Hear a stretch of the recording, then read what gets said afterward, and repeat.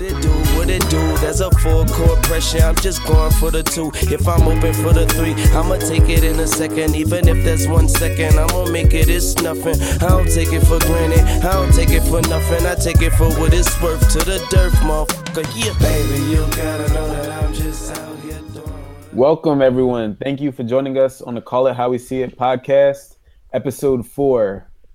I'm here with my colleague, Pril Sabadri. What's up? And we got a very special guest calling from Philadelphia, Pennsylvania. We got Justin in the building tonight. What's up, guys? I'm a fan of the show. I'm just happy to be here.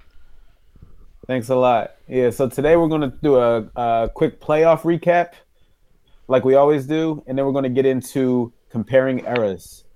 Why does every old player think that their era was the golden era? Why does every old player think that today's game is soft? They have a problem with free agency, with technical fouls, flagrant fouls, hand checking, whatever their issue is. We're going to talk about all that. And how would some of the older players stack up if they played in today's game? So I'm excited, guys. We got a lot to talk about. First, let's talk about the Cavs and the Warriors. Who do you guys think is going to lose a game first? I mean, my money's on the Cavs just because I think the Warriors team is one of the best teams we've ever seen. I wouldn't bet against them ever. So it'll be the Cavs in the finals. That's like my prediction right now because they're both rolling. I mean, honestly, if we're talking about who I think is going to lose first, I'd have to go, out west just because whoever Golden State faces in the next round is going to be a better opponent than whoever the Cavs get. You know what I mean? So whether or not it's Houston or San Antonio, they're going to put up a better fight than Boston or Washington. So I really don't see the Cavs losing any games until the finals. I agree. I wouldn't be shocked if the Warriors lost game 3, either in Texas at one of the two teams. Either way, I don't think either of those teams are in any trouble in the conference finals. Just the way they're playing now, they're just rolling. And I think that the finals is going to just tell us a lot about who both these teams are when they get challenged, because I think both teams will get challenged in the finals. So that actually makes me think of something I wanted to get you guys' take on, and that's obviously the first 2 rounds of the playoffs, especially with the best teams that are in the league, and really the Cavs and the Warriors. They've been railroading teams, and there really hasn't been a ton of competition in rounds 1 and 2. Do you feel like the Pacers gave the Cavs a couple scares, but like the game 1 and game 2 were a couple point games. He means in the series as a whole, right? Exactly. Gotcha. Yeah, nobody ever thought they were in trouble. Yeah. So since the competition has been so one-sided, are you guys nervous about if the finals doesn't live up to any kind of, excitement that we're building up to right now? Do you feel like this is going to actually hurt the league because it'll be exactly what everyone predicted at the beginning of the season, which was, Golden State in 5? Honestly, I think that will hurt the league. It'll hurt the reputation of it as like just competition. And Kevin Durant going to the Warriors already, I feel like drew some animosity toward professional sports athletes today and how everybody just chases a ring. Like Ray Allen did it a few years ago with the Celtics when he went to the Heat. And the old Celtics players still have animosity towards them, So I think it might help in an odd way because everybody's going to hate the Warriors so much, they'll be less inclined to do that. You know what I mean? To just go to the team that wins because they'll feel like they're hypocrites for talking so much shit about Kevin Durant and going. I think it could like end up helping the league in a backward sort of way if the Warriors just destroy everybody.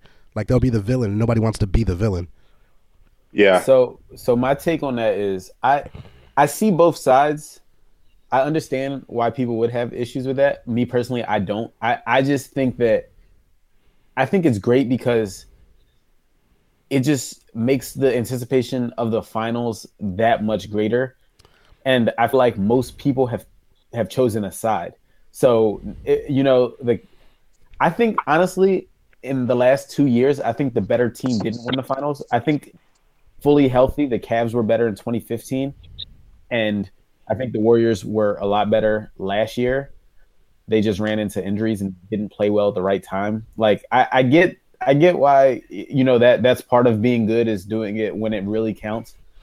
but I can't see how someone could say that the Cavs team last year was better than that Warriors team. But I mean, I guess it's the rubber match. So they both have one, and this year, And I mean, hopefully everyone's healthy. Take into consideration, Draymond's suspension last year. We might not have even seen a game 6, let alone, Cavs in 7. True. I mean, he definitely has to do a better job of controlling himself. But I think that was a bullshit suspension anyway. Like, he didn't get suspended for the finals. He got suspended for everything else. Yeah, no, he didn't get suspended for the act. It was because of that like accumulation of flagrant foul rules, and I think that when they changed that from a technical foul to a flagrant foul because he was at the flagrant foul threshold, not the technical foul threshold, I think you can kind of point to that, and Yeah. And I guess let's sort of on the topic of control, with Steve Kerr still being out right now and Mike Brown being, the coach, you can see that like in Draymond's antics almost, he's kind of like has that substitute teacher in the room where he can do a little bit more, where like Kerr isn't babysitting as much. So like, do you guys think that when they actually make it to the finals against the Cavaliers, do you think that is going to play a part in any way? Obviously last year it did, and it might have cost them a championship. I don't think so. I think Draymond, he's a passionate player. The thing that you love about him is what you hate about him. But I think this time he's going to have it more under control when he needs to. I think that's a really big lesson to learn. That's a really tough pill to swallow. And I can't see it happening again. I hope not, because that just kind of ruins it for me. But I don't think he's changed. Maybe he doesn't get unlucky. Maybe he doesn't go for that one time, but I don't think he's like going to play any differently. He's still going to go all out. He's still going to do what he feels like he needs to do in the moment to win. I don't think he's thinking about tomorrow when he's playing today. It just doesn't strike me as the way he is. And there's a lot of players like that, and I respect that to an extent. And you don't want him to be worried about like, all right, let me not go up for this foul because maybe they're going to call a bullshit flagrant or something. You kind of want him to be Draymond. That's what he does, and that's what he's really good at it. But so I'm not saying it's going to happen, but I wouldn't be super surprised. Got you. What do you guys think about the Wizards-Celtics series? We've seen a lot of flagrant fouls, technical fouls, they hate each other. Suspensions, ejections, trash talking. Like, it has all the makings for a great series, except we don't get the sense that either of these are great teams in terms of championship contenders. Like, we both feel that no matter who advances to the next round, they're going to get bounced handily by the Cavs. It's crazy that the Celtics are the number 1 seed and like nobody, zero people not from Boston. Yeah, everybody's sleeping on the 1 seed. Yeah, I had the Wizards in 7 at first, and I still see it that way. I don't know. The Celtics no respect. Like I've got the Wizards in this. Yeah, they're too hot and cold. Like, even in games that they've won, they've gone like they've let the other team go on like 20-0 runs and stuff like that. They lost the first 2 games on our home floor to the Bulls. I just feel like you have to be more consistent if you're going to be the 1 seed. Like, you have to show people like they're not putting fear into any other teams. Yeah, I totally agree. I mean, if I were calling it right now, I'd probably go Wiz in 7 also. Just like John Wall has been the best player in the series. John Wall is going to be the best player on the court come game 7. Isaiah Thomas is having an incredible season, but like John Wall and Bradley Beal combined are, both better than really anybody that the Celtics can put out there. So Avery Bradley's been outplaying Bradley Beal though. Has he? Yeah, for sure. I wouldn't go that far. I mean, Beal is putting up 20 plus night, each night. The series is tied.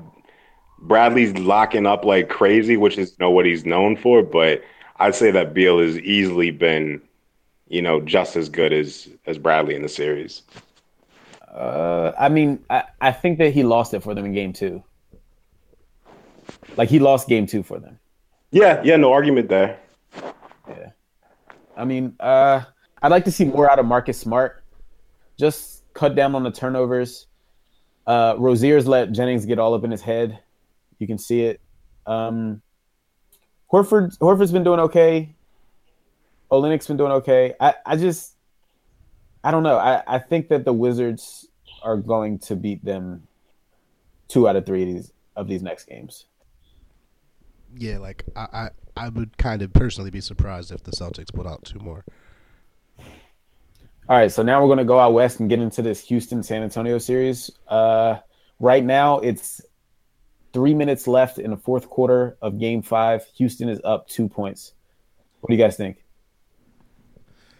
I mean, the series as a whole, like obviously this game it's close. It's been really entertaining so far. But I don't know about you guys. I've been a little disappointed and a little bit underwhelmed with the series so far. Like I thought I was gonna get like vintage Kawhi Harden head to head, where Harden's putting up 40 in a trip dub and Kawhi's doing something heroic like he did against Memphis in round 1. But like I haven't really seen any iconic moments yet, at least in my mind. Maybe they close out the series in a way more dramatic fashion, but I think the Tony Parker injury definitely, takes some away from the intrigue here. And I just don't think that either team has been terribly consistent. I don't know. It's been a little bit of a letdown. It's like Harden and Kawhi are taking turns having dominant games up through Game 4. This game has been incredible. And to be honest, 2 weeks ago, on episode 2, we did our top 10 players discussion. And I said that I would take Harden over Kawhi, and that's looking like a good pick. Pro, what do you think? I'm actually not watching the game right now, but they're tied 2-2, so I'm not like worried about my pick. I still think it's the best choice. I forget where I read this, so this isn't me saying it, but somebody said if you go into 2K and you create a player, you're trying to make Kawhi Leonard. You're not trying to make James Harden. He has too many weaknesses. You're trying to make Kawhi Leonard. So, yeah, I'm taking the creative player. But James has more strengths. I understand that, but I'll say it's same reasoning. I think Kawhi's strengths outweigh James' strengths in the same way that Kawhi's weaknesses outweigh James's weaknesses. Other way around. James's weaknesses outweigh Kawhi's weaknesses. In my opinion. Justin, you weren't with us for that episode, but I'm sure you've heard it. Who would you take if those two are on the clock and you're going on a playoff run?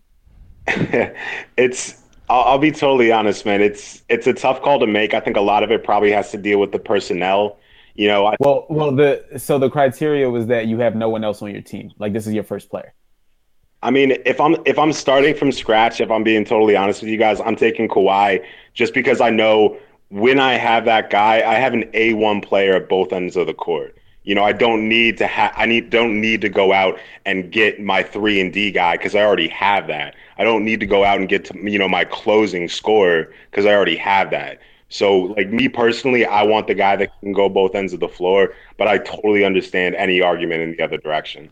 Yeah, so my argument in the other direction would be that Harden makes everyone else on the team better at offense, where Kawhi is a career 3 assists a game guy, where if he's not scoring the ball, he's not helping as much on offense. And he's not as efficient as a scorer as some people like to make him out to be. I mean, if I'm not mistaken, I think he had one of the top 10, if not top 15, effective field goal percentages on the season. He was almost 50, 40, 90 for the year. I think he was just under in terms of the free throw department. And, the guy put up about 25 a game on one of the, what was he, 2 seed in the West. So I think all of that, again, really does speak to, if you look at the way that the Spurs offense has run this season, and especially going into the playoffs, Kawhi's been the guy, So even though he doesn't create like Harden does, it's not really his skill set. And I don't think that if you use him the right way at that end of the court, you can make Kawhi Leonard make other players on his team better. You just have to put the right system around him, if that makes sense. Yeah, it's kind of like how why wasn't James Harden this great 2 years ago or on the Thunder? It's like the system wasn't in place for James Harden to do what James Harden can do, I guess. But I still don't see Kawhi ever being like a distributor, But that's okay with me if I'm having to choose one or the other. Like, I feel like it's easier to find a level 2, a second-hand James Harden than it is to find a second-hand Kawhi, So Kawhi wasn't 40, 50, or 90. I think that was last year, right? What was he? 38, 88, 48, I think. So pretty close So on pretty all close. three. Yeah, but I mean, points per shot, Harden is higher. So I think that's an efficiency stat too. Sure, Oh, but no, he wasn't comparing think efficiency that- against him. You said he's not Yeah, that efficient. He's saying he is I that think that efficient. Harden's more efficient scorer. I think that Harden is the better scorer, better offensive player. But to Priel's point, Kawhi's not that far behind. And when you look at the other end of the basketball court, the disparity is stark. For sure. I concede that there's a big gap on defense. I think that there's a big gap on offense too, bigger than some people would say. I think Kawhi. I think Harden. Okay, let me just start. Go for it. So that's true. I admit that there's a big gap on defense, but I think there's a big gap on offense as well. A bigger gap than most people see. Which gap's bigger? So even if you say the defensive gap is bigger, let's say the defensive gap is bigger. I think that offense is a bigger part of the game. I know that you're on defense half the time and you're on offense half the time, but on defense, you can the other team can stay away from you and render you pretty much useless on defense. I feel like On if the other team is offense, staying away from you, you're rendering them useless. You're rendering their best player useless. So, It doesn't have to be their best player though. but if you put your best defender on their best player and they stay away from you, you're rendering their best player useless, right? You choose who you're guarding. Well, no. What if they force you into a switch? Then your defense is dictating the offense, which is kind of what you want to do. Like either all the things you're saying are wins for the defense.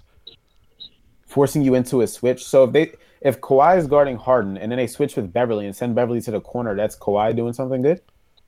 If you're designing your offense around, all right, we got to try to manage Kawhi. There's only a couple seconds on there's not that much time on the shot clock. It doesn't matter, man. You have Harden on a big. How often does that? I mean, it happens a lot, sure. All the time. It happens all the time, sure. But my point Pick and roll is, league. we're still not rendering him useless. You're not rendering him ineffective. So are you saying that you don't think it's easier for a player to make an impact on offense than it is on defense? I've never said that. I'm saying that Well, I'm asking you. let me finish because you did the same thing. I am saying that just because you can take a player, you're changing your offense around a player's defensive capabilities. Like you're changing your game plan. You're game planning against a specific player, and it's not like it's easy to just render Kawhi useless. Like people would have done it. He wouldn't have 4 steals a game and whatever he's doing every game. It's not like a simple thing to just take the best defender in the league out of the game, or else Draymond wouldn't be so good. Kawhi wouldn't be so good. Like we wouldn't be talking about this. So sure, maybe sometimes you can get the switch that you want if everything goes perfectly, and you can render the best defender useless. But that doesn't happen more often than not. So no, I don't think that individual defensive player can make as big of an impact as an individual offensive player. However, Kawhi does make a giant impact offensively and defensively. It's not like he's a pretty good offensive player. No, he's an elite offensive player, and he's an elite defensive player. In the NBA, think about how many times you've seen great defense and just a good, incredible shot, like a better shot. Like that can happen. So Kawhi can do everything right, and the team can still score. If Harden scores, then you're still net 2 points or 3 points or whatever it is. Like on offense, it's more of a guaranteed impact than on defense. You can't measure like if that. Oh my God. Oh, I'm sorry. Patty Mills just banked in a 3 at the buzzer, and like what just happened? Why'd you get so mad? He banked in a 3 at the buzzer, tie game, but they're saying that the ball wasn't out of his hand on time because Harden made a great defensive play. Incredible to close regulation. Yeah, to close regulation. Holy shit! I ran upstairs, so I'm not watching it right now because it's quiet up here. That's crazy. So Harden just made the play of the game on defense to save them a loss. But I mean, we don't have to talk about that. Also, Harden had more steals than Kawhi this year, but we won't have to talk about that either. You can talk about that if you want. Well, I don't think those reach statistical significance. I don't think that they are valid in this argument. But I appreciate the hustle. All right, so now let's get into some eras. Justin, I noticed some of your favorite players are from older eras. what do you think about the current climate of the NBA versus how it was in the 80s or the 90s or any of those times? So I'm a big believer that it's really impossible and unfair to like make a direct comparison across eras. You know what I mean? Because if you look at any sport, obviously we've evolved athletically so much in the last, 10 years, 20 years, 30 years, whatever, that comparing a starting shooting guard in the league today to, say maybe 1985, like there really is no comparison. I was watching some highlights from the 85 Celtics Lakers finals the other day. Just because the Lakers, I don't think have been in the finals since the 80s. So it was I just had to get the feel, had to get the feels in there a little bit, see what it looked like for us to win. So Fuck you. Just ignoring the Kobe years? no, not at all. Those were great too. But I was watching the game, right? And obviously everyone talks about how great the Showtime Lakers were, one of the Right. greatest, teams of all time. Same thing goes for the Celtics of the 80s. I think the 85, 86 Celtics teams, is always in the discussion for, Always. Yeah, greatest team of all time, greatest single season team of all time. for sure. So watching these teams go back and forth, I watched basically the entire game, from start to finish. And the things that really stood out to me about it were, one, the pace is just dramatically faster, or was dramatically faster. More possessions. So you have more possessions, you've got more shots going up, you've got more points. In the 85-86 series, I think that their pace for both teams was above 100. And then comparing that to today, we haven't had a pace above 100 for two teams in the finals in at least the past 10 years. That's about as far back as I went on NBA Ref. But definitively, that's, the pace has slowed down, at least in the playoffs, when it comes to modern basketball, compared to back then. But the reason why, but the reason why scoring isn't so dramatically different is because if you watch, any game happening in the 80s and the 90s, the 3-point shot is not even a factor. Yeah. Every single shot is taken from 15 feet and in. That's why you have the banging inside. That's why you had fights. That's why physicality was was more allowed back then. Like, these guys were really like going at it inside in the paint, and the 3-point shot just wasn't an element. It was a bad shot. Yeah. It was perceived a bad shot. I think Steph Curry passed Larry Bird on all-time threes made like 3 years ago. And I remember reading that and I was surprised. And then I looked and Larry Bird averaged like one 3-point made a game or something like that. And it's like, and he's known as like, oh, Larry Legend, the shooter. And it just shows you how different the game was back then. Like, teams had a shooter maybe. And like, it's like that guy is just on there and all he can do is shoot. Now you have scorers who are shooters. You have defenders who can shoot. You have fours who can shoot.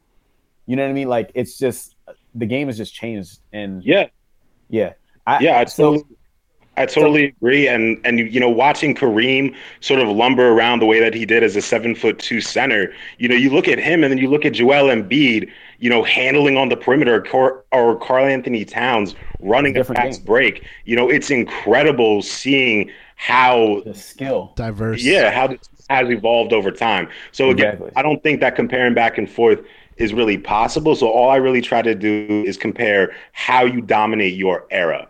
How did you dominate? Impact Exactly. at the time. So that's fair. I buy that 100%. 100%. But the thing is, when okay, so everyone knows I'm a fan of today's game. I grew up in this era. This is the era that I've seen every day. This is what I like to watch. When people compare eras and say like, oh, the old players are always better, that's when I start like defending today's players, and then I'll say things like such and such couldn't play in today's game, or such and such wouldn't be good if he played today, or things like that. And when I mean that, I don't. Jerry West couldn't dribble with his left hand. So when I do that, I'm not trying to disrespect the legends or not pay homage and respect the greats who came before the players today. But when you look at this Warriors team, like, I get that nothing gets appreciated in real time, but you can't say that this isn't a great team. One of the greatest team ever, I'll say it. And now, like, people are just hating on them. And then I feel like 30 years from now, we'll look back on that team, and by then there'll be a better team for sure. It's just the way things go. Like evolution is real, but I wanted you to explain a little more when you said shooting guard back then couldn't play today. Do you feel like Michael Jordan would have the same impact in today's game as he had then? Yeah, I think Michael Jordan, absolutely. I think that there are a handful of players, probably going back to maybe 1984. I'm a big Bill Simmons fan. I'm not sure if you guys have read the Book of Basketball, but he talks about how like 84 and on, that's kind of like equal comparison in terms of, athleticism, ability, that kind of thing. So I think that Jordan, the only issue he might run into is a coach literally just telling him, hey, we need you to develop a 3-point shot. Like, that would be the worst thing that could possibly happen to Michael Jordan. So it's I don't know. I think that Jordan would absolutely be a dominant player in today's game. It would just look different than it did back then. Okay, I agree. I think Jordan's skills, athleticism, overall play, will to win, I think that would hold up. The difference is the average player, like who he's playing against, would be different. You know what I mean? Like you said yourself, like the average player then isn't even close to the average player now. So like that's everybody on defense, the help defender, his primary defender. Like back then there were different defensive rules though. Options. Like he would have to do more on defense today. Like the game is so different. And I think that if he was born, like if the same being was born 30 years later, I think he could adapt to that. But I don't think that he would be like the great Michael Jordan, like the GOAT, like hands down the greatest player of all time if he played at the same time as Kobe, LeBron, Durant, guys like that. Like, you know what I mean? Like, I think he would be one of them, but I don't think that we would say definitively he's better than all three of them. Yeah, I definitely hear your argument. And would, Michael be who he is today if he existed, in today's league? Probably not, because of a big part of the lore with regard to Jordan is, the timing of it, right? Like that's when the league started blowing up, more, you had more televised games, you had, just a lot more attention on the league. And you combine that with like Michael Jordan is the first player, maybe after Magic, I guess, to become a brand where. Yeah, Michael is the first, like, just savage scorer like that, like savage wing scorer like that we've seen. And since then, there's been more. There's, Before, you had like, what, Dr. J? You look at his numbers, you're like, oh, he only put up 22 a game versus Jordan put up like 37 one year. Like Jordan led his team to championships as the primary scorer, primary ball, like all that. Like there was never a Michael Jordan before Michael Jordan. I think that if Kobe and Mike like switched parents, we'd be saying like, oh, Michael's great, but he's not as good as Kobe was. Like I think it would be the exact same thing. Like it's just one came first, so like it's like the homage is already paid. And I know that Michael was a little bit more efficient as a scorer, but again, I attribute that to the generation. I think Michael was a lot more efficient as a scorer. And I would rather not attribute to the generation. I want to talk about that because defensive rules change. So the one thing everybody brings up when we compare like the 90s and now is the hand check rule, right? Where back then they say that individual defense was better because you could put your hand on somebody, and anybody that plays basketball knows that makes it a whole lot easier to stay in front of your man. That's but the other thing, makes a difference as you make it out to be, Prill. I'm not even making that point, Dale. Chill. And I think I think it does make them a huge difference. But we've never played basketball in a league where we were allowed to hand check. So how come this scoring output, like the average scoring for the league, hasn't changed then? Hasn't gone? We just talked about this earlier. The pace rose, but people shoot more threes.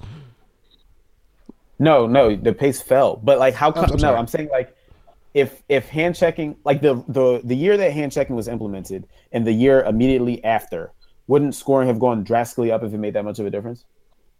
Or was that the year that pace changed drastically too? I don't know the specific rule that hand checking changed, nor do I have the numbers on hand, so I can't really talk to that. But my point was not even about the hand checking rule. That was like an auxiliary point. My other point was help defense change drastically. Back in the day, you had to play man to man, right? You weren't allowed to sag off your player for a lot of time. You had to double team or you had to stay on your man, and that just made it kind of easier, I feel like, to play one on one.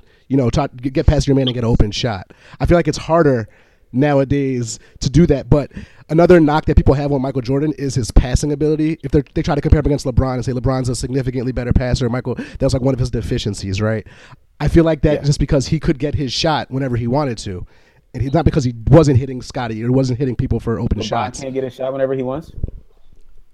I don't think it's on the same level personally. I think if you want to talk about scoring, you could talk about. I think Durant is a better scorer and Michael are comparable, and I think LeBron's a level below them too. So if LeBron's putting up the same amount of points and on less shots, like a higher effective percentage, how can you say that he's not that level of a scorer? Based on what? What do you mean? I don't have the numbers in front of me, but I don't recall any years where LeBron's career average and Durant's are comparable, and LeBron has a higher effective field goal percentage. So you're talking about Durant? I thought you were talking about Michael. I'm sorry. I don't know. In my head, when I watch Durant play and when I watch LeBron play, it's kind of clear to me that Durant's a better scorer. I don't think you would even argue that, so I don't know why you're trying to. I'm asking you, what is it based on? Because it's kind of the eye test. It's kind of the fact that Durant, if he wanted to pull up a three in anybody's face, he can because he's a 7-foot knockdown shooter, and LeBron's not. LeBron's just an athletic, he's a savage, but. LeBron, I feel like LeBron's scoring has opened up a whole lot due to his ability to pass. Like you can't just focus on LeBron because when LeBron's on the court, everybody else gets so much better. Versus Durant, I don't think that's as much the case.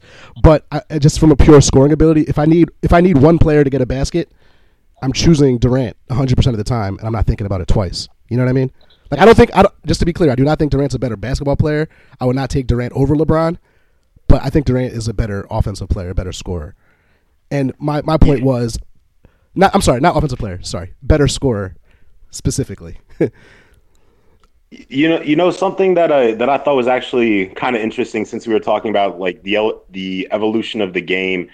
How bigs essentially now every four in the league can or should be able to shoot a three. Almost half the league in terms of the five is capable of shooting at threes, and that's just the way that the game continues to trend. So I think that when you combine the fact that now your traditional bigs, your fours and fives, your rim protectors are out at the perimeter, guarding their, opposing player, I think that it opens up the floor a lot more, which is why you get less contention at the rim. And then when you combine that with the fact that illegal defenses exist today and they didn't, previously, so you could have... Doesn't that make them better? What's that? Doesn't that make the defenses better, that you're allowed to get creative? Well, no, I'm not saying that it doesn't make the game better. I'm just saying that scoring... Wouldn't it be easier to score on a defense that's predictable? No. Let me I don't think that is predictable. I don't think it's easy. So what I'm saying is, again, illegal defenses are now... Basically, you cannot have somebody that is 7 feet tall camping directly underneath the basket. That used to be something that you could do. So right now in the league, when you have a LeBron James or whoever, cutting to the basket, getting to the basket off of a spread offense pick and roll, he has a beeline to the cup, and then you have a five who's lumbering to get from, the 3-point line to protect the rim. It's just not the same as before when you had a 7'1" guy who had a lot more ability to knock you on your ass in the 90s and the 80s and could just stand next to the basket and wait for you. It made the game more physical. It didn't make the game better. It didn't make the game worse, but it made the game more physical. It made it more difficult to score at the rim. So I think that that's something that we sort of have to take into consideration when comparing, across eras. Yeah. Okay. So there was no defensive 3 seconds rule, but the center had to stay near the offensive center. So he couldn't just camp in the middle of the lane. Right. But his point is now we have stretch fours and stretch fives. Let me finish. The reason that they had to implement the defensive 3 seconds rule is because they took away the illegal defense rule. You know what I mean? Like, it was never an issue when the defensive center had to be within arm's length of the offensive center. Well, my argument there is just that you didn't used to have to guard a 4 or 5 at the perimeter. You know what I mean? But my point is, if if the big guy is just in there camping, that's an easy assist, right? Is it not? How so? For a layup. Like, I feel like I'm hearing this I backwards. can't agree with that. I'm getting this backwards. It's a harder layup if the big man is camping in the lane. Because the big man's in the lane. Like you can pass it out to the 4 who's on the corner for some reason, but Dennis Rodman can't shoot. So like that's not what would happen.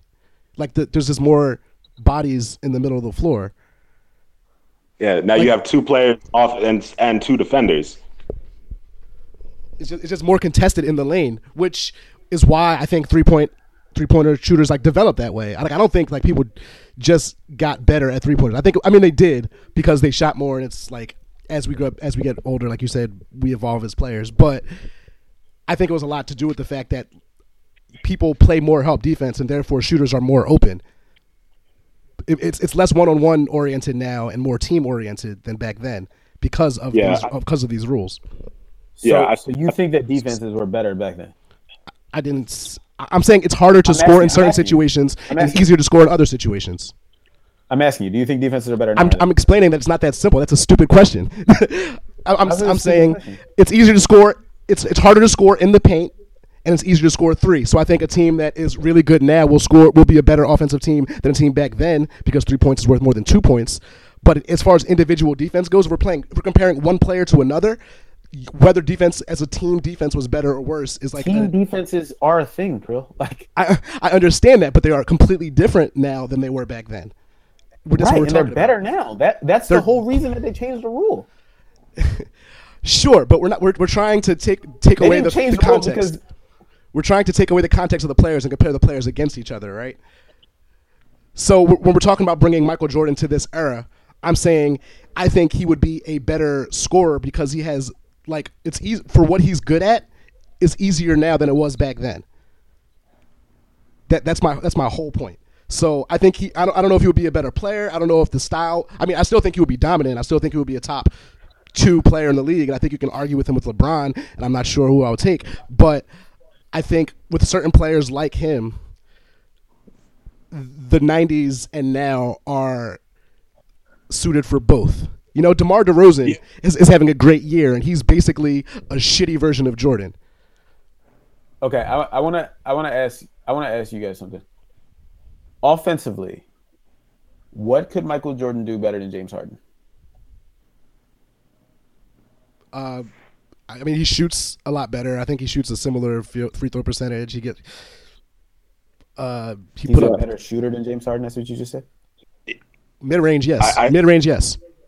Yes. I'd say me. Go ahead. Sorry, me personally, I'd say that he was, a better post player.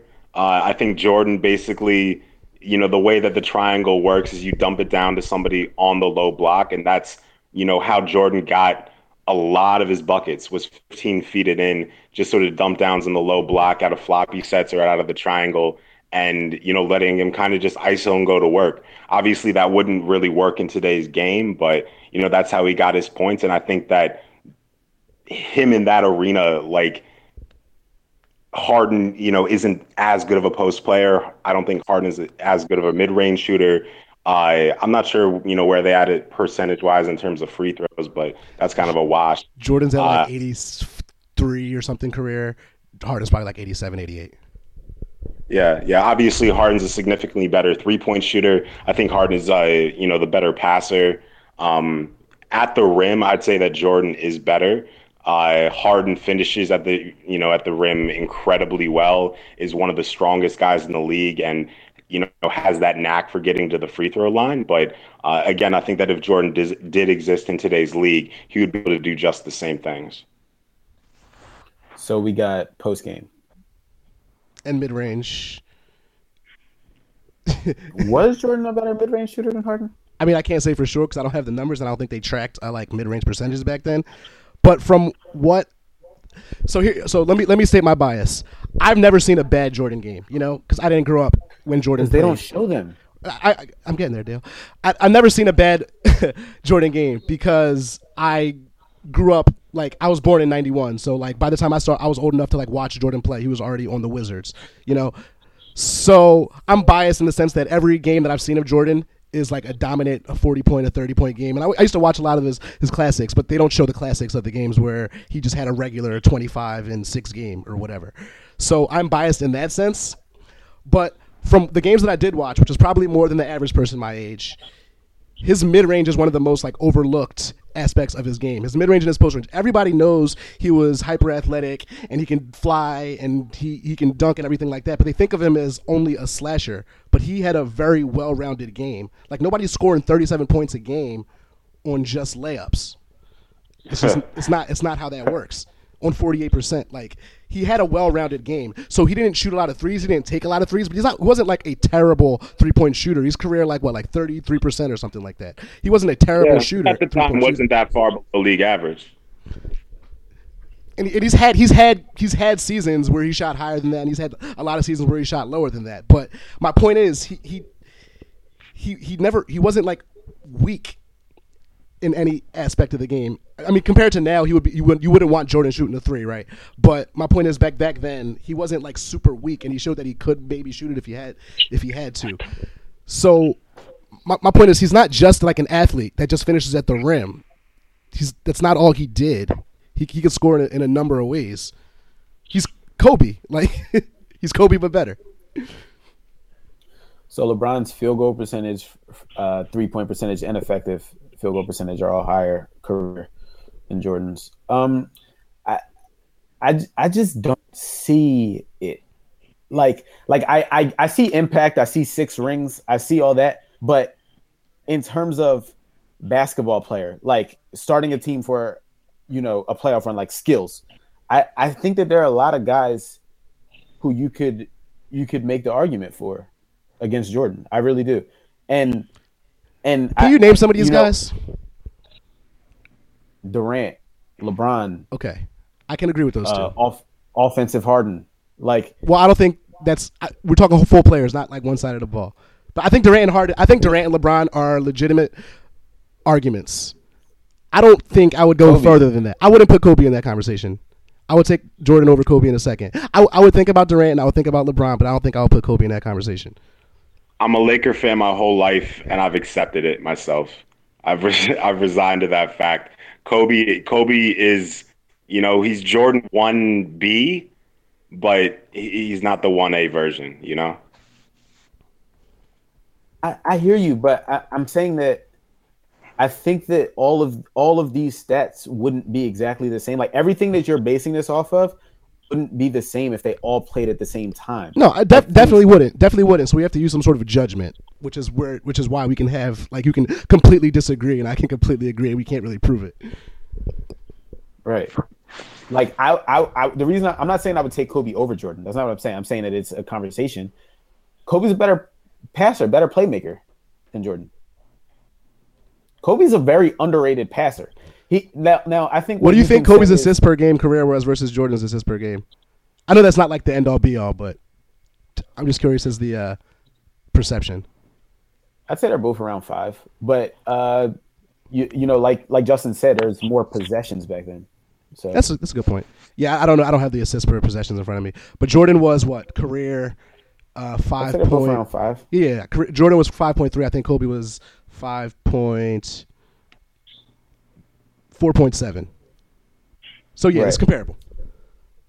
Yeah, I mean, again, I think Kobe's a better playmaker from the eye test, or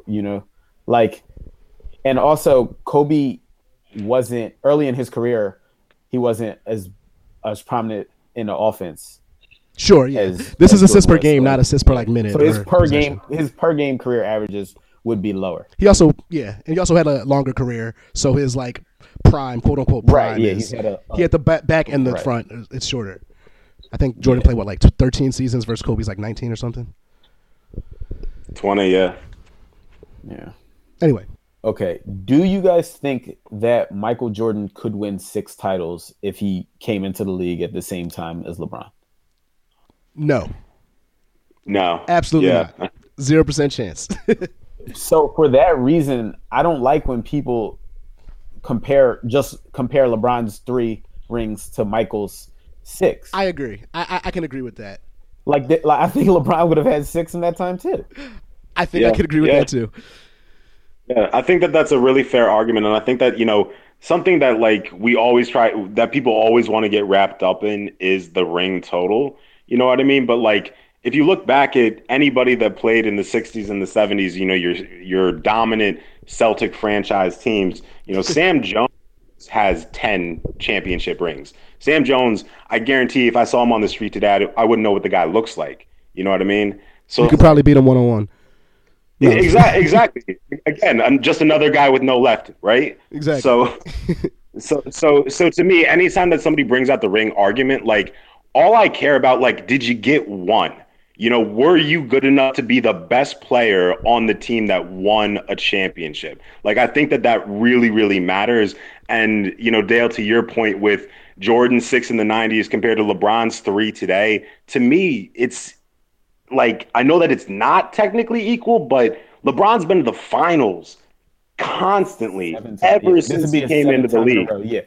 So it's like if we're considering, like a gold, a silver, and a bronze medal for the finals winner, the runner-up, and then whoever else in the conference finals, like if we're doing it that way, like LeBron probably actually has more medals. Like I agree. And to Michael's credit, dominating the league over a course of a decade is outstanding. Like, you can't take anything away from that. I'm not trying to take anything away from 6 rings because the only thing he could do at that time is play at that time. Like, you can't hold that against him. Yeah, absolutely. Plus, take into consideration the retirements, both times. There's so many things in Jordan's career that are just like so unique that it's almost impossible to make that direct parallel because LeBron has just been a machine who has not stopped going ever since day one when he played against Sacramento in 2003. This is year what, like and then 15? You can always point to guys who've had a season where they've elevated into that level. Like Steph Curry. Last year, people were comparing Steph Curry to LeBron and Michael. Like, or Durant in his MVP year. Like, Durant's always been like, the second best guy in the league. But it's never really – he's never eclipsed LeBron at no point. But he's had seasons where he's made it close. Harden and Westbrook, look at what they're doing this year. People like to compare Kawhi. I don't. But, but the fact that these two have done it for so long, they've been the king of the league for so long. I think that Kobe, Matt. I think it goes like Magic, Jordan, Kobe, LeBron. Right. Yeah. For players. Yeah. So I think that you have to respect longevity in that sense, and that's one thing that Michael definitely has, and that eliminates some other guys out of the conversation. But I don't think it eliminates LeBron. Just look at what LeBron does to the league. I agree. Look at LeBron. Look at the look on LeBron's opponents' faces. I'm serious. I'm very serious. Like, looking at the Raptors in Game 4 is just like, what do we do with this guy?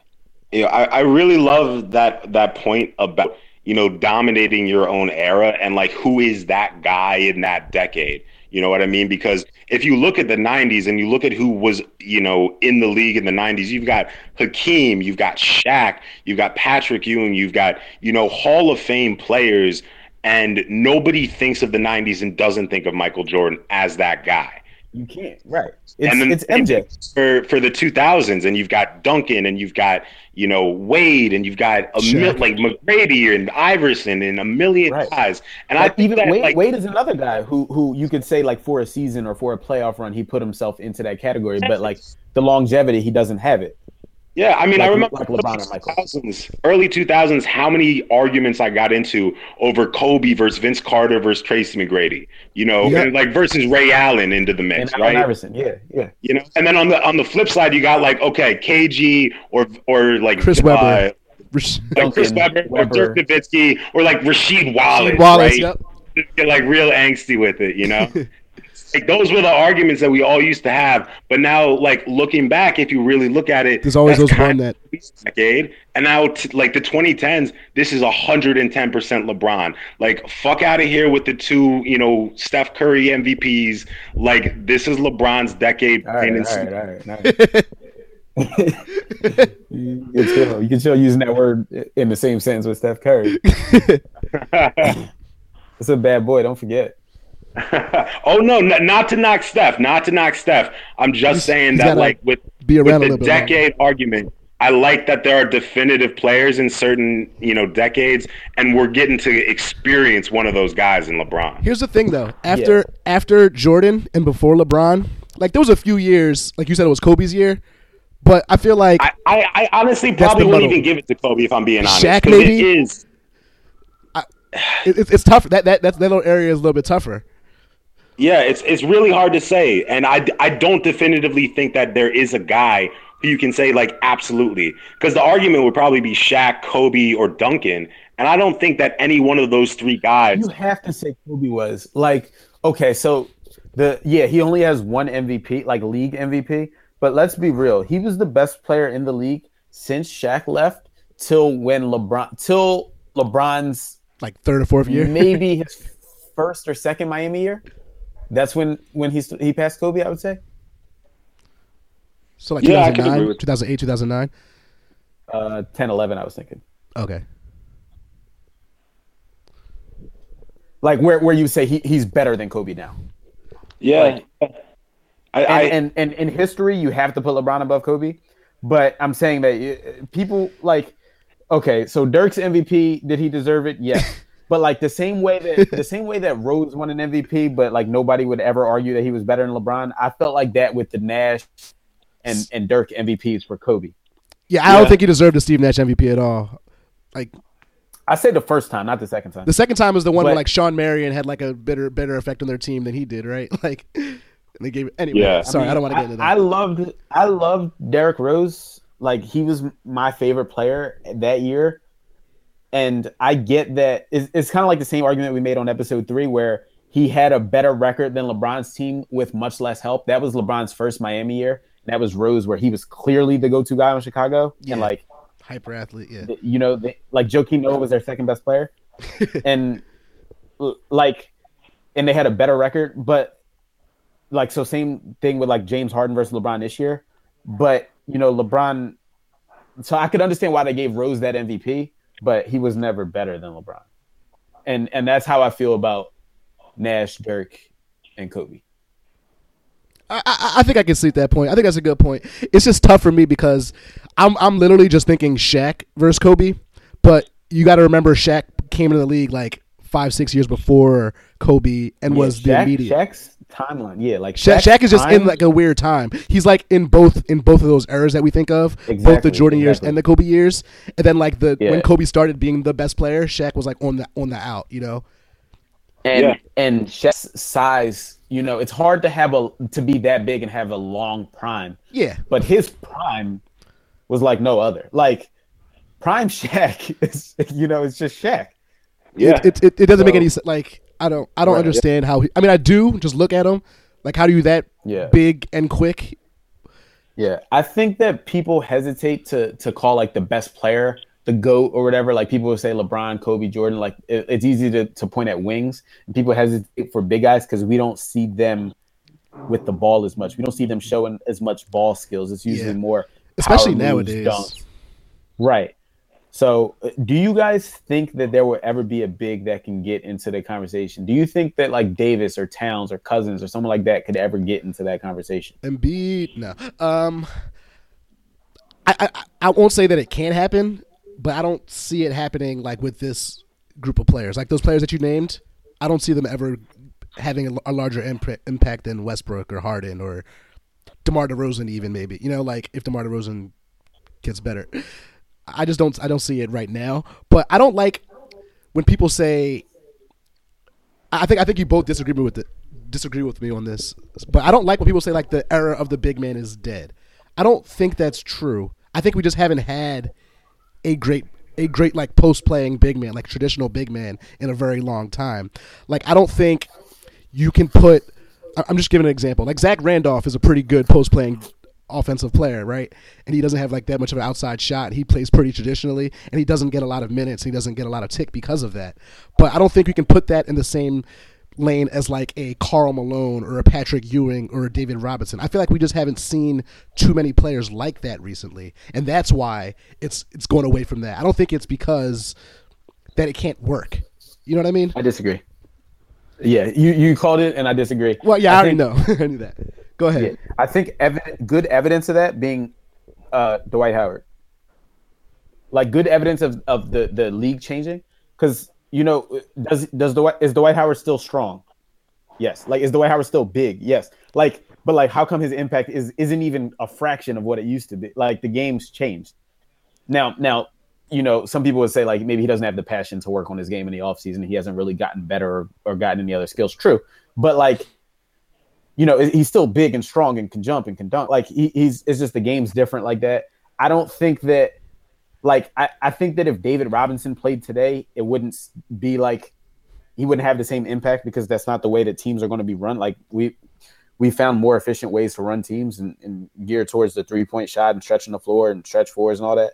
And so I don't think it's the lack of talent. Like, when you look at Towns, you can't find a lack of talent anywhere on his body. Like, yeah, he's a tough example because he's so young and his team still hasn't won yet. Same with like Anthony Davis. Anthony Davis isn't super young, but like his team hasn't won yet, so it's tough to put those guys in my head, at least. And I know this is like a biased opinion, but it's tough for me to put those guys in the same level as like established like Hakeem Olajuwon and Karl Malone and players who've been consistently getting to the playoffs and winning. Like, no big man like number one on a team has even gotten to the playoffs. Like, has had success in the playoffs, and I don't know how long. Since Dirk, I guess. Dwight, yeah, Dirk's championship year, 2011. Yeah, I mean, but even that's like the rarity. I do think it's not the way that teams are geared anymore. Like, I don't think that.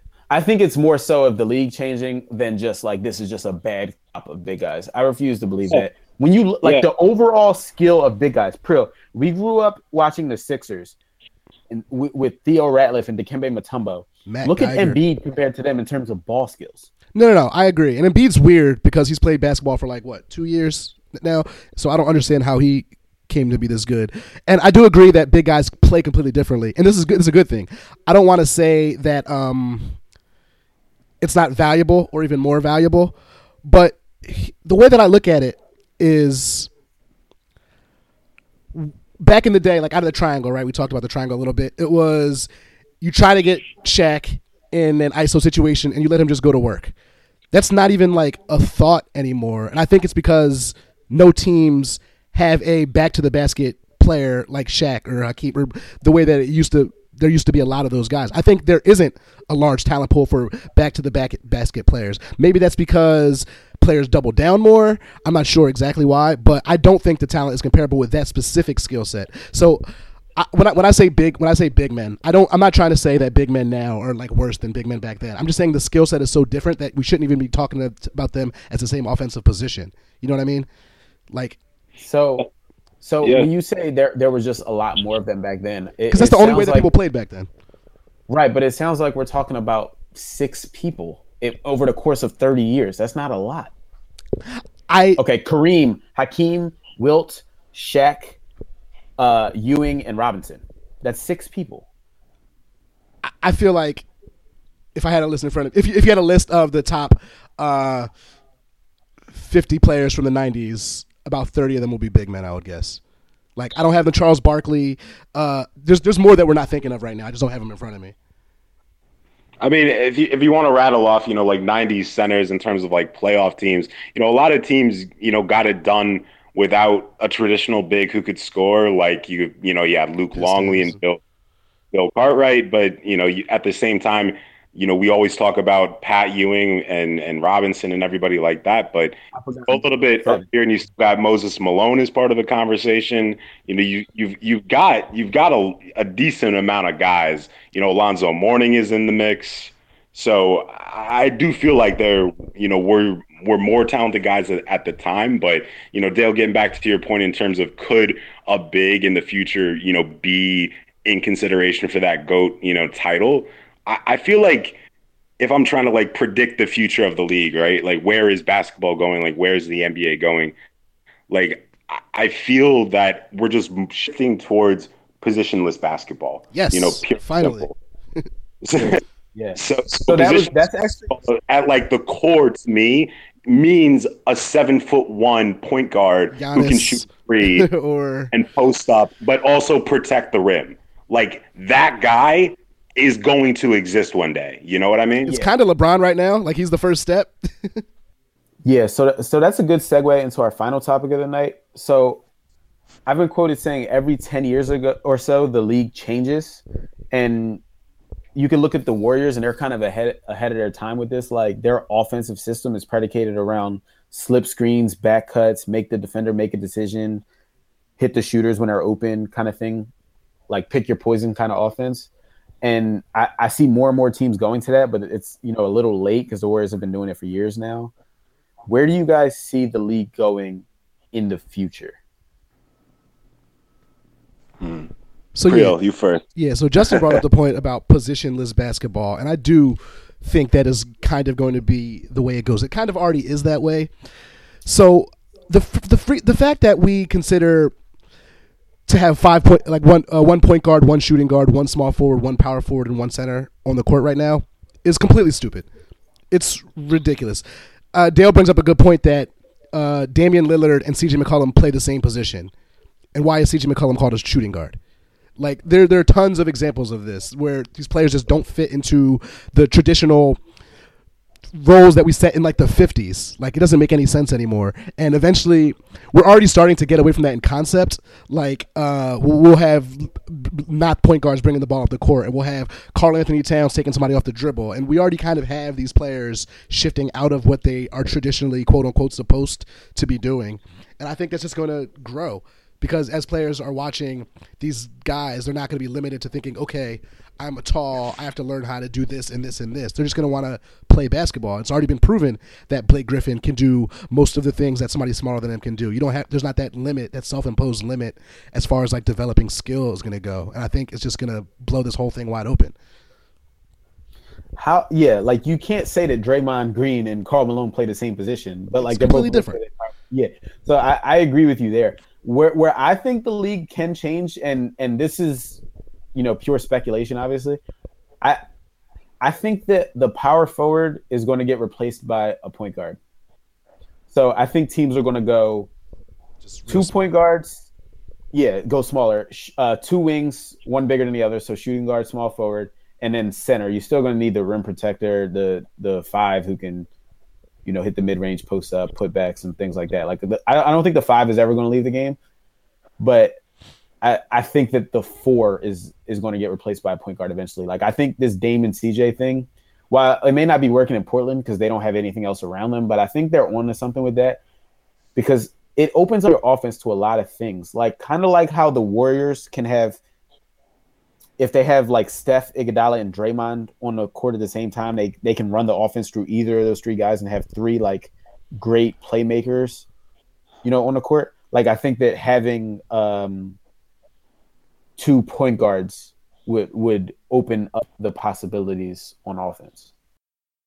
So another question that I have, going into this season, if somebody came to you and said, hey, you bet $1 that either the Warriors or the Cavs will win the finals, and I'll give you 50 cents. I think everybody in the world would take that bet, like even for 50 cents on $1. So because it's like, the league is so top heavy with those 2 teams, especially.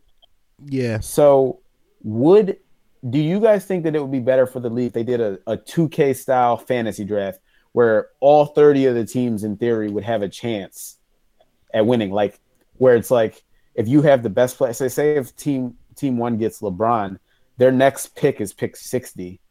So like there's that snake draft kind of balance so that all 30 teams could have a legitimate shot. Do you think that would be better for the league, or this Cavs Warriors rivalry is better? Personally would love to do the snake draft, but the problem with that is like you don't want to take away. Yeah, you can't do that. Yeah, you don't want to Like, take away there's like autonomy contracts. from a player like wanting to play somewhere. You know, like Yeah, there's still people. There's contracts. There's all sorts of families, stuff. There's people's But- houses. Yeah, it's not never gonna happen. But as far as like what would be more fun to watch, I feel like I personally would like it more if the teams were more even, because like I don't even bother to watch a lot of the Warriors games. I know it's going to happen. You know what I mean? And it's the playoffs. Like I don't think that should be the case. That's why I feel like March Madness is more fun to watch than the NBA playoffs in general, because like you don't know if your team is going to get upset.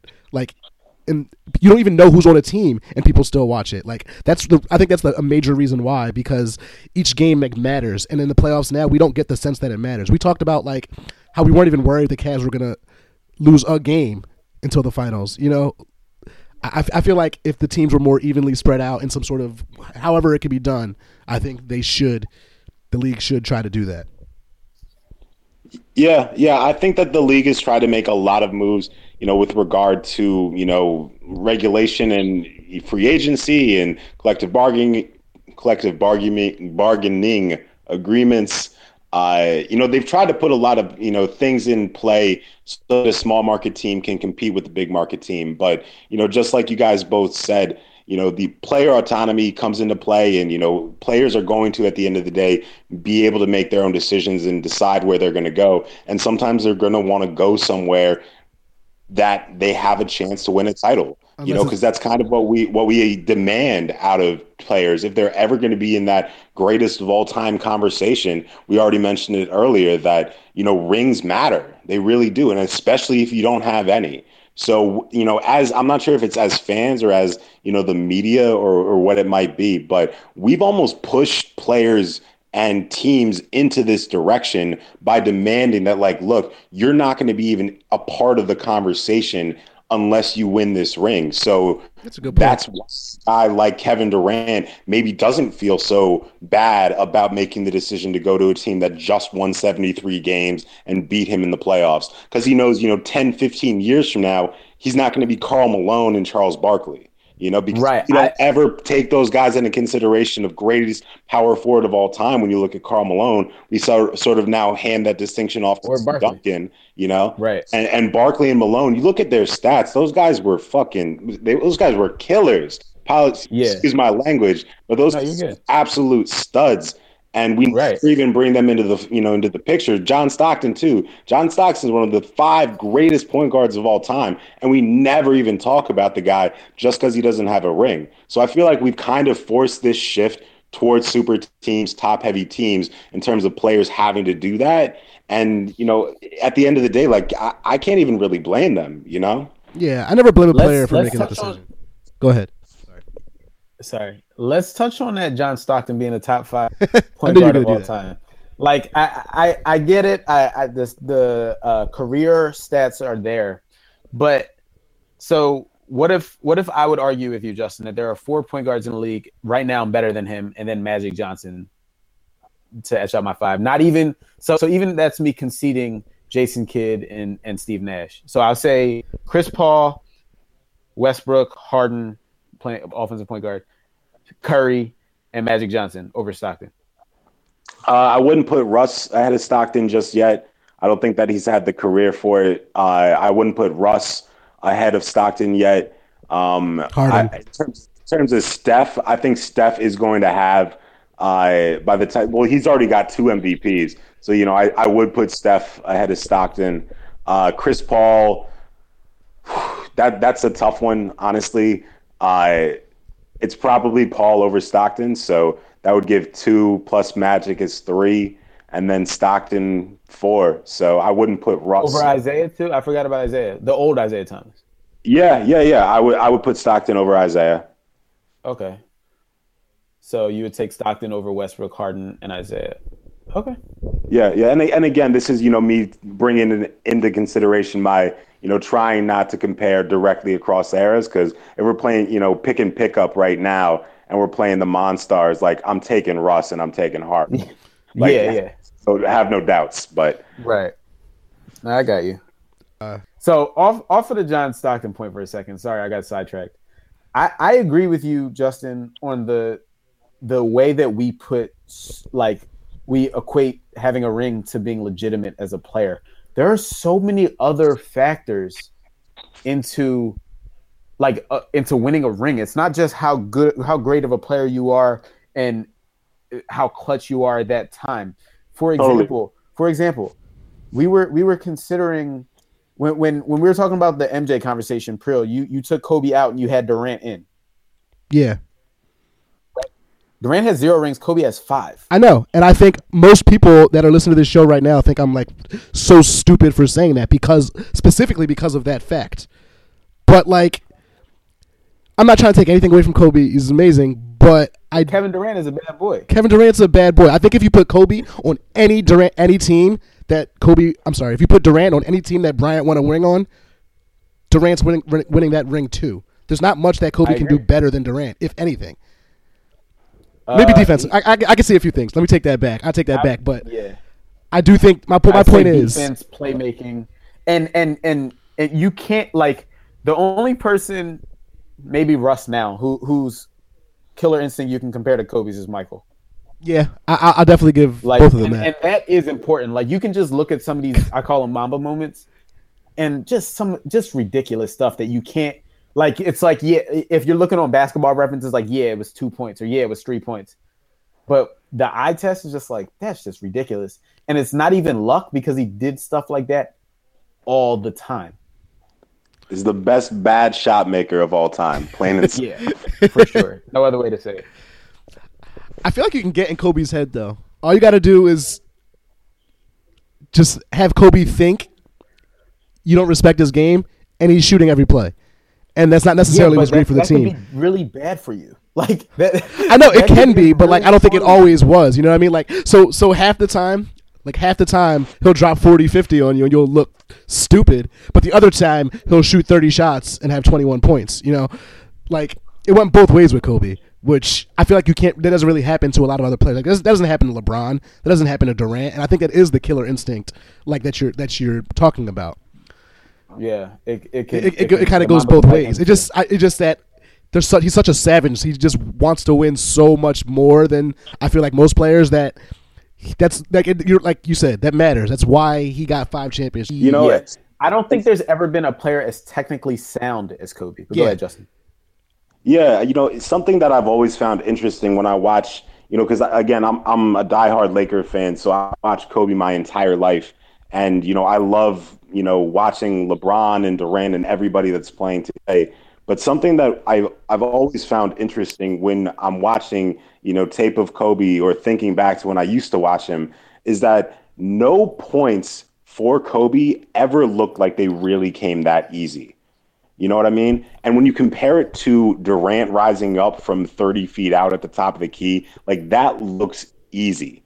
Look, LeBron getting to the basket or, finishing in transition, like it looks easy. So something that like when you're making that comparison of, Kobe, Durant, or LeBron, I feel like that matters. And I feel like that actually, takes into consideration maybe some of those inconsistencies, is because when Kobe was putting up 40, 50, or 60 points in a game, I want to make the argument that those points a lot of times didn't come as easily for, compared to other guys who maybe are just better basketball players. I think you could say that. I think this is a fair way of putting it. LeBron and Durant are better basketball players, but going into a fourth quarter, of all three of them are sitting there, I think I'm gonna go with Kobe. To be honest, now the argument would be that if Kobe was on your team the entire game, you wouldn't be in the same position going into the fourth quarter, and I can see that that's fair. But I'm saying all other things equal, going into the fourth quarter, I'm going with Kobe. Like, all right, I can make no argument against you there. Yeah, and another thing, Kobe's floor is a lot lower. But I think his ceiling may be the highest. Like a Kobe explosion is like nothing. Like Steph Curry and Kobe, I feel like have the best explosions that I've ever seen. That's a good one. Out of all time, like the players you don't want to go on a hot streak. Yeah, like Right now, it's like Kobe explosion is ridiculous. it's Klay Thompson. Honestly, he's at the top of the list for me because he'll just randomly drop 60 points, whatever. And then like right underneath it is Kobe and Steph. Yeah. Yeah, like LeBron, he's like in LeBron mode all game, but it's not like it doesn't stand out to the eye as, oh my God, like what can we do with this guy? It's just like, oh shit, we got swept. Like, like which that count, like that's fair. But I'm saying like in terms of just like where there's one half, like the second half of a game where it's just like we couldn't do anything with this guy. He scored 55 points in a half, which Kobe's done before. Like what, I'm going with Kobe and Steph. Yeah. I mean, in terms of like the firepower a guy can put out, like it's hard to put a whole lot of guys ahead of someone like Kobe. So the other thing about players nowadays, as opposed to back in the day, I feel like we have more just freak athletes nowadays. Like when you look at like LeBron James, for instance, he's 6'8", probably runs like a 4.4 in his prime, like jumps out of the building, and he's the biggest, strongest, and fastest guy on the court with the best court vision. Like we haven't seen that just at that type of athleticism in a player. And now you've got players like the Greek Freak, who's just super long and super athletic, super fast. Even Kawhi's like length and athleticism paired, like just the body of some of these players is ridiculous. Like I feel like that wasn't as much the case in the 80s and 90s, leading towards like players evolving. It's like we see a certain type of player, and we just from a young age with all the AAU programs maybe, or just how basketball is such a bigger portion of the world, we kind of like just see these types of bodies and we mold them into phenomenal basketball players at such a young age that I can see just in general players they're just going to get better. You're going to get better athletes playing better basketball in the future. I completely agree with you, Pril.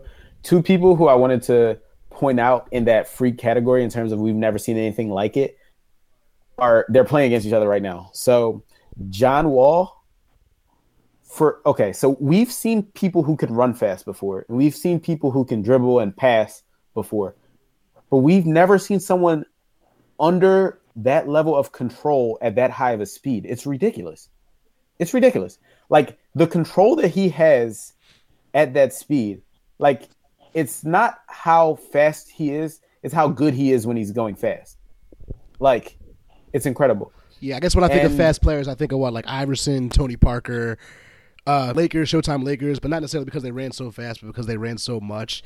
And John Wall is like different, like his change of direction, even like at a high speed, is just like a different level. We haven't seen somebody that strong and fast in a while either.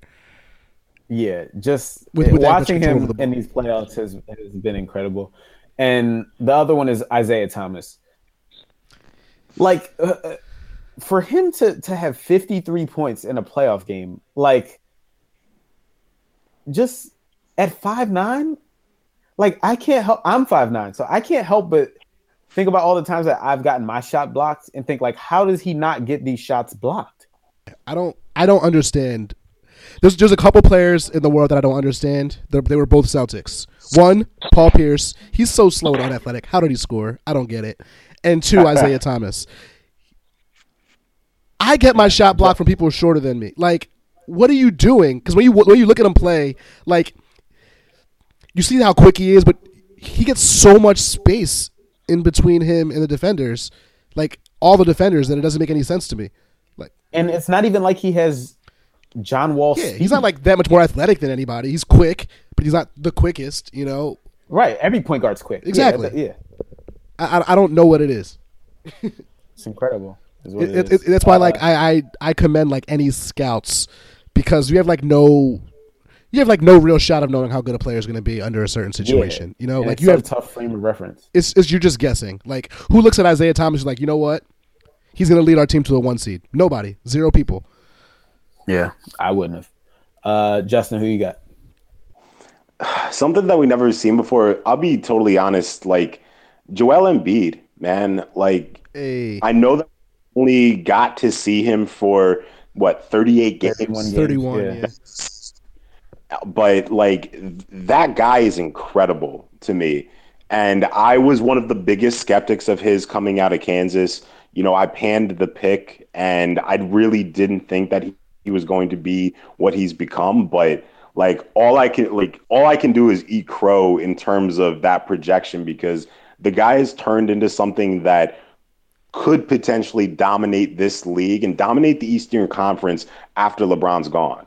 You know, like Joel Embiid to me, a guy that is 7'2", able to handle the ball the way he does, shoot the ball the way he does from both the free throw line and the three, and then still give you everything that he does on the defensive side of the ball, where he can be your rim protector, but also effectively switch off defensively to guard perimeter ones and twos. Like all of those things, I don't think we've ever seen at the center position in one player. And seeing a guy that can dominate offensively almost like a Shaq, when you look at his per 36 numbers, he is dominant offensively, he's dominant defensively, and he can shoot the three. Like it's unheard of, and I don't think that there's another guy that I can really even think of that comes close. And the strange thing about him is, aside from the fact that he hasn't played basketball for a very long time, but he even looks raw. You know what I mean? Like, even just looking at him, it looks like he doesn't really know what he's doing, and he's still polished. Like, I don't know if that makes sense, but like, well, no, it's crazy I completely know what you mean. Yeah, it's crazy to think about how good he could be when he actually learns how to play the game. Exactly. Like, he's like the kid that goes to the rec center that like doesn't really play basketball, but for some reason is really good. Like, that's what he reminds me of. Like, just imagine him getting a coach.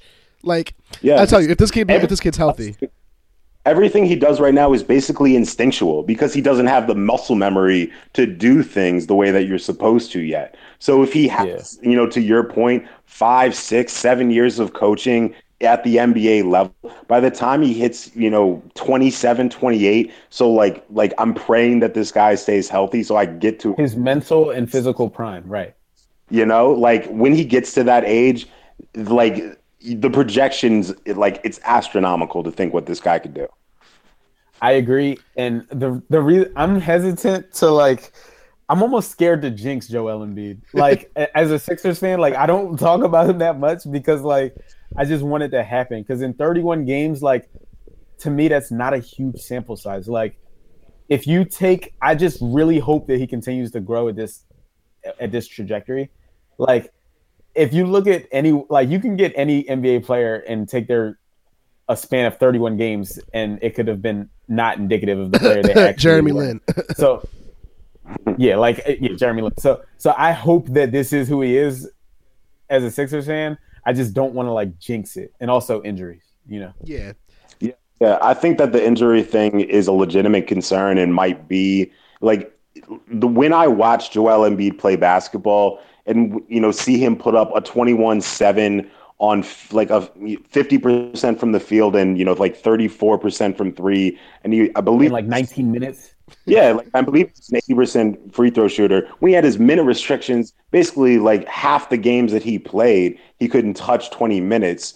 So to see him put up those kind of numbers, see him just dominate the way that he did, his plus minuses were off the charts when he was actually on the court. If he played the whole year the way that he played when he was here, I think he would have been a discussion for the MVP.